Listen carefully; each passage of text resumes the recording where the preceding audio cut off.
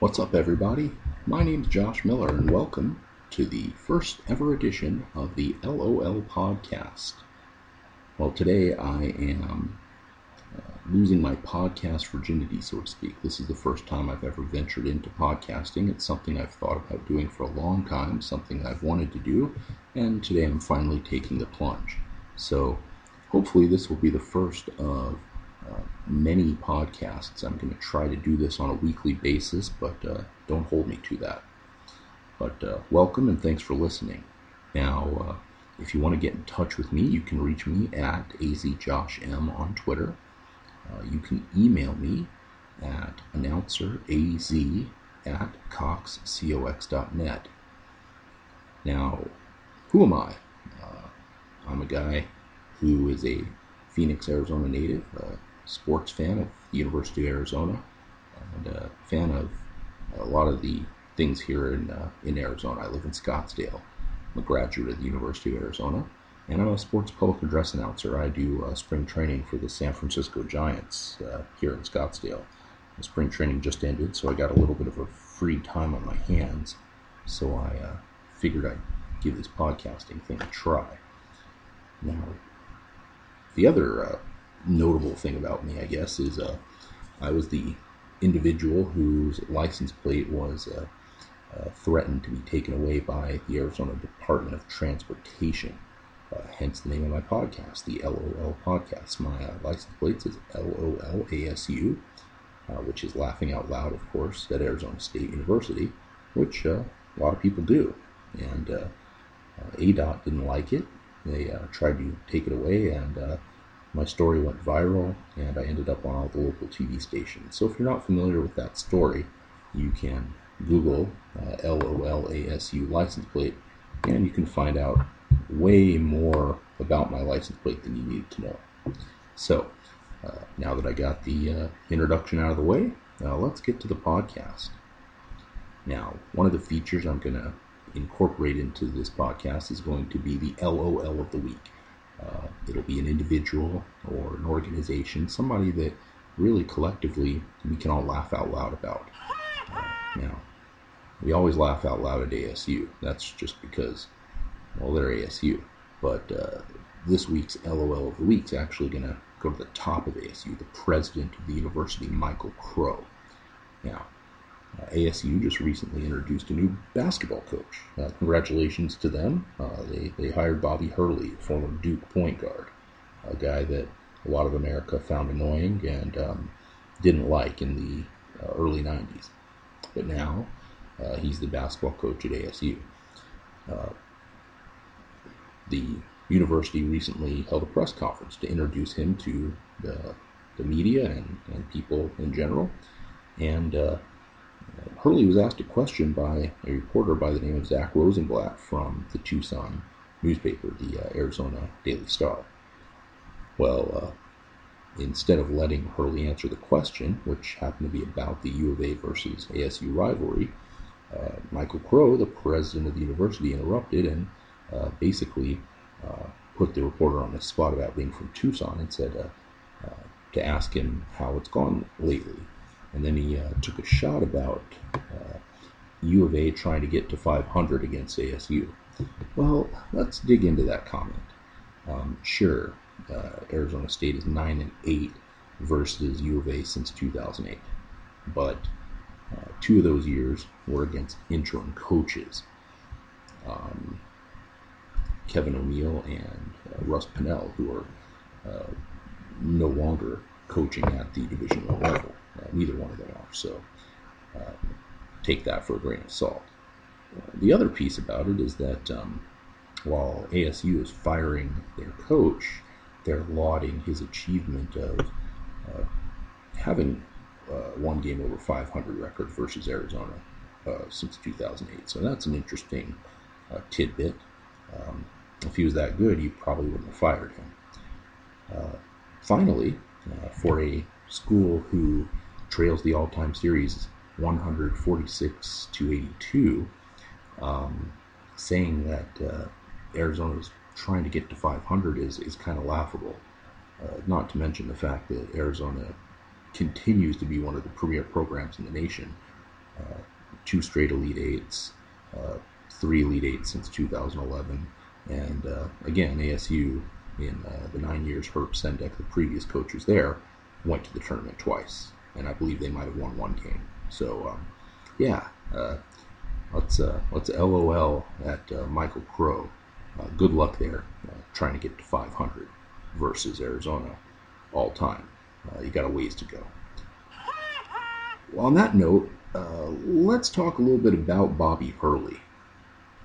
A lot of ASU fans that I know and I follow on Twitter are very excited to bring Bobby Hurley in as the coach over Herb Sendek. Now, Hurley has coached in Division I for exactly 2 years at Buffalo. This past season, he got to the tournament. He had a 23-10 record, but his overall record in the 2 years is just 42-20. Not just. So 42-20 is a fairly good record. But again, he was the coach of Buffalo. In my opinion, it's a lot easier to get to the tournament by winning a mid-major than it is playing a quality schedule in a quality league like the Pac-12 and trying to get there. Herb Sendek had a tough time after seeing success at his previous stop at North Carolina State. Now, the ASU job is a job that historically has been a coach killer. Rob Evans, the coach prior to Herb Sendek, had success at Ole Miss, and he went to ASU and never coached again. Bill Frieder had success at Michigan, and prior to going to ASU, once he went to ASU, he never coached again at the Division I level. So, if people are excited about Hurley for his 2-year stint in Buffalo,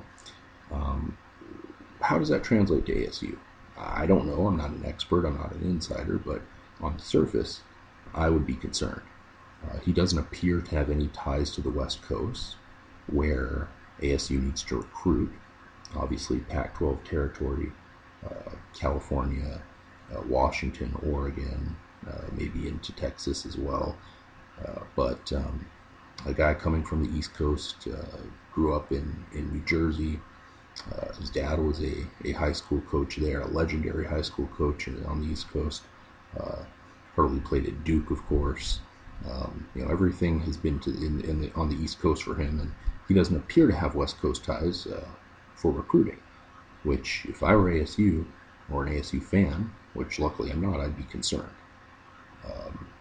Now, what does that mean? It might mean nothing. Sean Miller came from Xavier in Cincinnati, Ohio, and he's done very well in the West. He's done very well nationwide.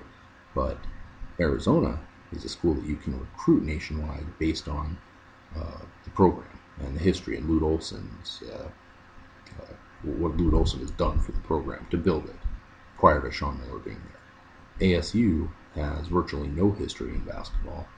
They've had very little success, and the name and the facilities that they have don't inspire recruits to want to go there. So, good luck to him. If they're good, it's better for U of A. It's better for the rivalry. It's better for the conference. So I hope he has success. But on the other hand, I'd be skeptical. But we'll see. That's why they play the games. He might turn out to be very good. He might turn out to stink. So who knows? So on to another topic. Something near and dear to my heart is baseball. I'm a baseball fan. It's my favorite sport. As I mentioned earlier, I'm a public address announcer. I do spring training for the 3-time world champion San Francisco Giants. Now, they haven't given me a ring yet, but maybe one day they will, or maybe one day I'll have a job as a full-time public address announcer for a regular season team. But that would be nice. But I enjoy working for the Giants. They're a great organization. Now, living here in Phoenix, the local team, of course, is the Diamondbacks. Now, I can't say I'm a Diamondbacks fan. I enjoyed watching them in their earlier days when They were very competitive. They, of course, won the World Series in just their third year, and then they fell on some tough times.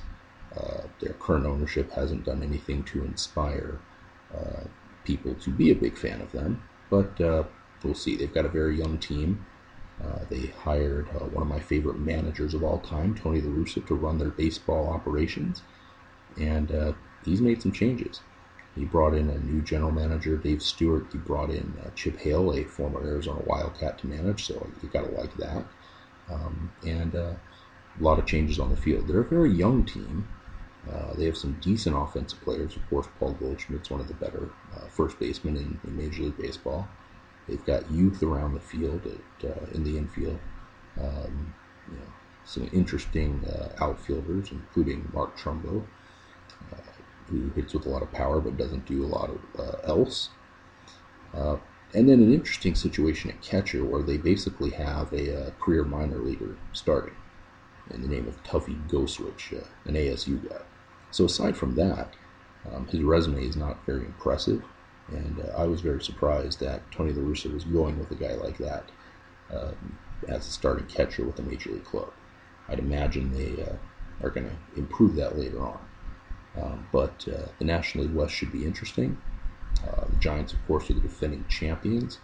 They've had some injury issues already in the year, and, well, it is an odd year, and they've won the last 3 World Series held in even years, so they might not do as well this year. The Dodgers are spending as much money as possible, and they have a very good team, but they have a very bad bullpen, and they've had a very bad bullpen for several years. So we'll see if that will do anything as far as getting them to the next level. They've lost in the playoffs in the last couple of years. The Padres are an interesting team as well. The Padres spent a lot of money in the offseason. They brought in Justin and B.J. Upton. They brought in Matt Kemp. They brought in James Shields from the American League champion Royals. And a lot of people were talking about them as a National League West potential contender. So, of course, it's early in the season. The season's a week old. But they're 4-3. The Diamondbacks are 3-3 at 500, which is in some respects surprising because they played the Giants and the Dodgers the first 2 series of the season, which of course are considered contenders by a lot of people. So the National League West race will be very interesting to keep an eye on between the Padres, the Dodgers, and potentially the Giants, and maybe see how the Diamondbacks are going to do. I don't think the Rockies will be much threat to win the division. They don't have a lot of offense other than Troy Tulowitzki. Carlos Gonzalez had a bad season last year. He'll have to rebound, and their pitching staff just doesn't inspire a lot of confidence. So that's the local baseball take.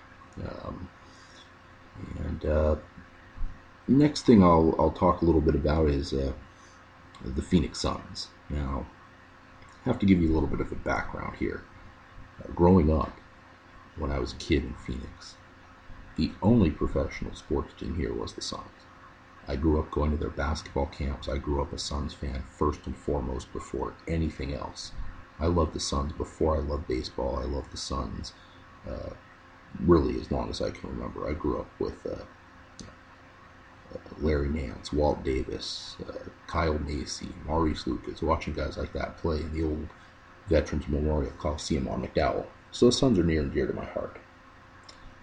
Since 2010, however, they've been in bad shape, and this year, after some surprising success last year, winning 48 games but failing to make the playoffs, this year's been a disaster. They've had players snipe at the front office and media.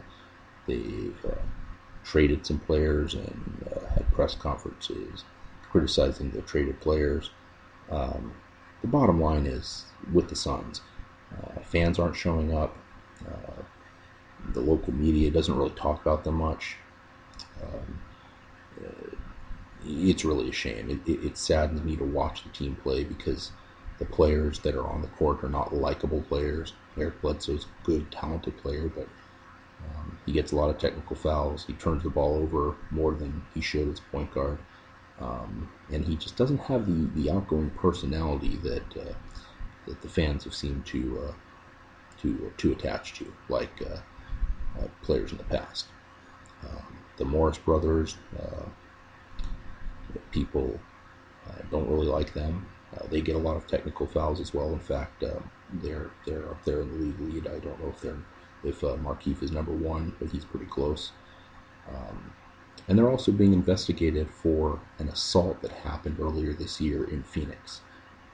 They apparently assaulted a man outside of a gym for allegedly sending text messages of a sexual nature to their mother. Now, maybe it's me. If you're a professional athlete that makes millions of dollars, and these guys just got contract extensions this past offseason, so they do make millions of dollars, maybe you shouldn't put yourself in that situation. If you find out somebody's doing something to hurt your family, and you've got millions of dollars, maybe you, I don't know, pay someone to take care of it for you. But beating a man to the point where he has to go to the hospital and has a fractured skull, I believe I read, is not a good look for a professional athlete. Now, this brings up the point, do these guys even belong on the Suns roster? Do they belong in the organization anymore? The previous owner, Jerry Colangelo, who I greatly respected, most likely would have got rid of these guys. He didn't stand for any off-the-court nonsense. Jason Kidd had a domestic incident when he was here. He traded him. There was a pitcher from the Diamondbacks named Bobby Schwinard who assaulted his wife, or pulled a gun on his wife, I believe it was, and Jerry Colangelo, who owned the Diamondbacks at that time as well, released him. There was a guy by the name of Gerard Mustaf who was being investigated for murder, reportedly had his girlfriend murdered. He, of course, was, the Suns got rid of him as well. So Jerry Colangelo brought in character guys. He brought in talented individuals and did not stand for any nonsense off the court. He got rid of guys if there was ever a question on one's character. They went through a major drug scandal in 1987. And Walt Davis, who at the time was the leading scorer in Suns history, actually still is, was not re-signed as a free agent because he had some off-the-court issues. So there was a higher standard of player back then.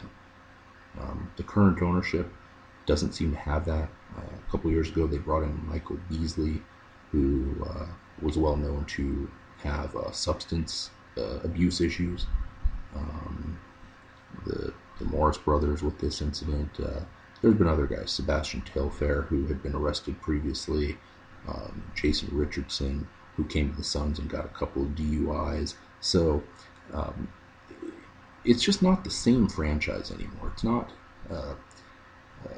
fun to watch guys that just don't seem to have good character. As a parent, it's not a franchise that I really like to share with my kids. I don't like them to see pro athletes that are getting in trouble. I like them to be able to look up to these guys. So, I hope at some point Robert Sarver, the Suns owner, figures out that this market, this Phoenix market, wants to hold its players to a higher standard. Either that, or I hope he decides to get out of sports. I don't think he's a good owner. I think that a team that has had success like the Suns have had in the past to not make the playoffs for 5 years running is a disaster, and I think it starts at the top. So I implore you, Robert Sarver, I know you're not listening, but I implore Robert Sarver to consider selling the Phoenix Suns and get out of the sports business. Save the franchise, please. No one is going to the games. No one likes the players on the roster. No one likes you, Robert Sarver. Get out of town. Well, I really don't want to drag this first podcast on for a long time, so I'm going to go ahead and sign off for now. Hopefully, I'll be back next week with some more topics to talk about. So if you listen, I thank you very much. I'd like you to give me some feedback, talking about maybe some ideas you have to improve it, or maybe just tell me I suck or tell me I did a good job. But again, it's my first podcast ever, and hopefully you enjoyed it. So thanks for listening, and I'll sign off for now. Have a great day, night, weekend, week, whatever it is, whenever you're listening. But thank you again for listening. Take care.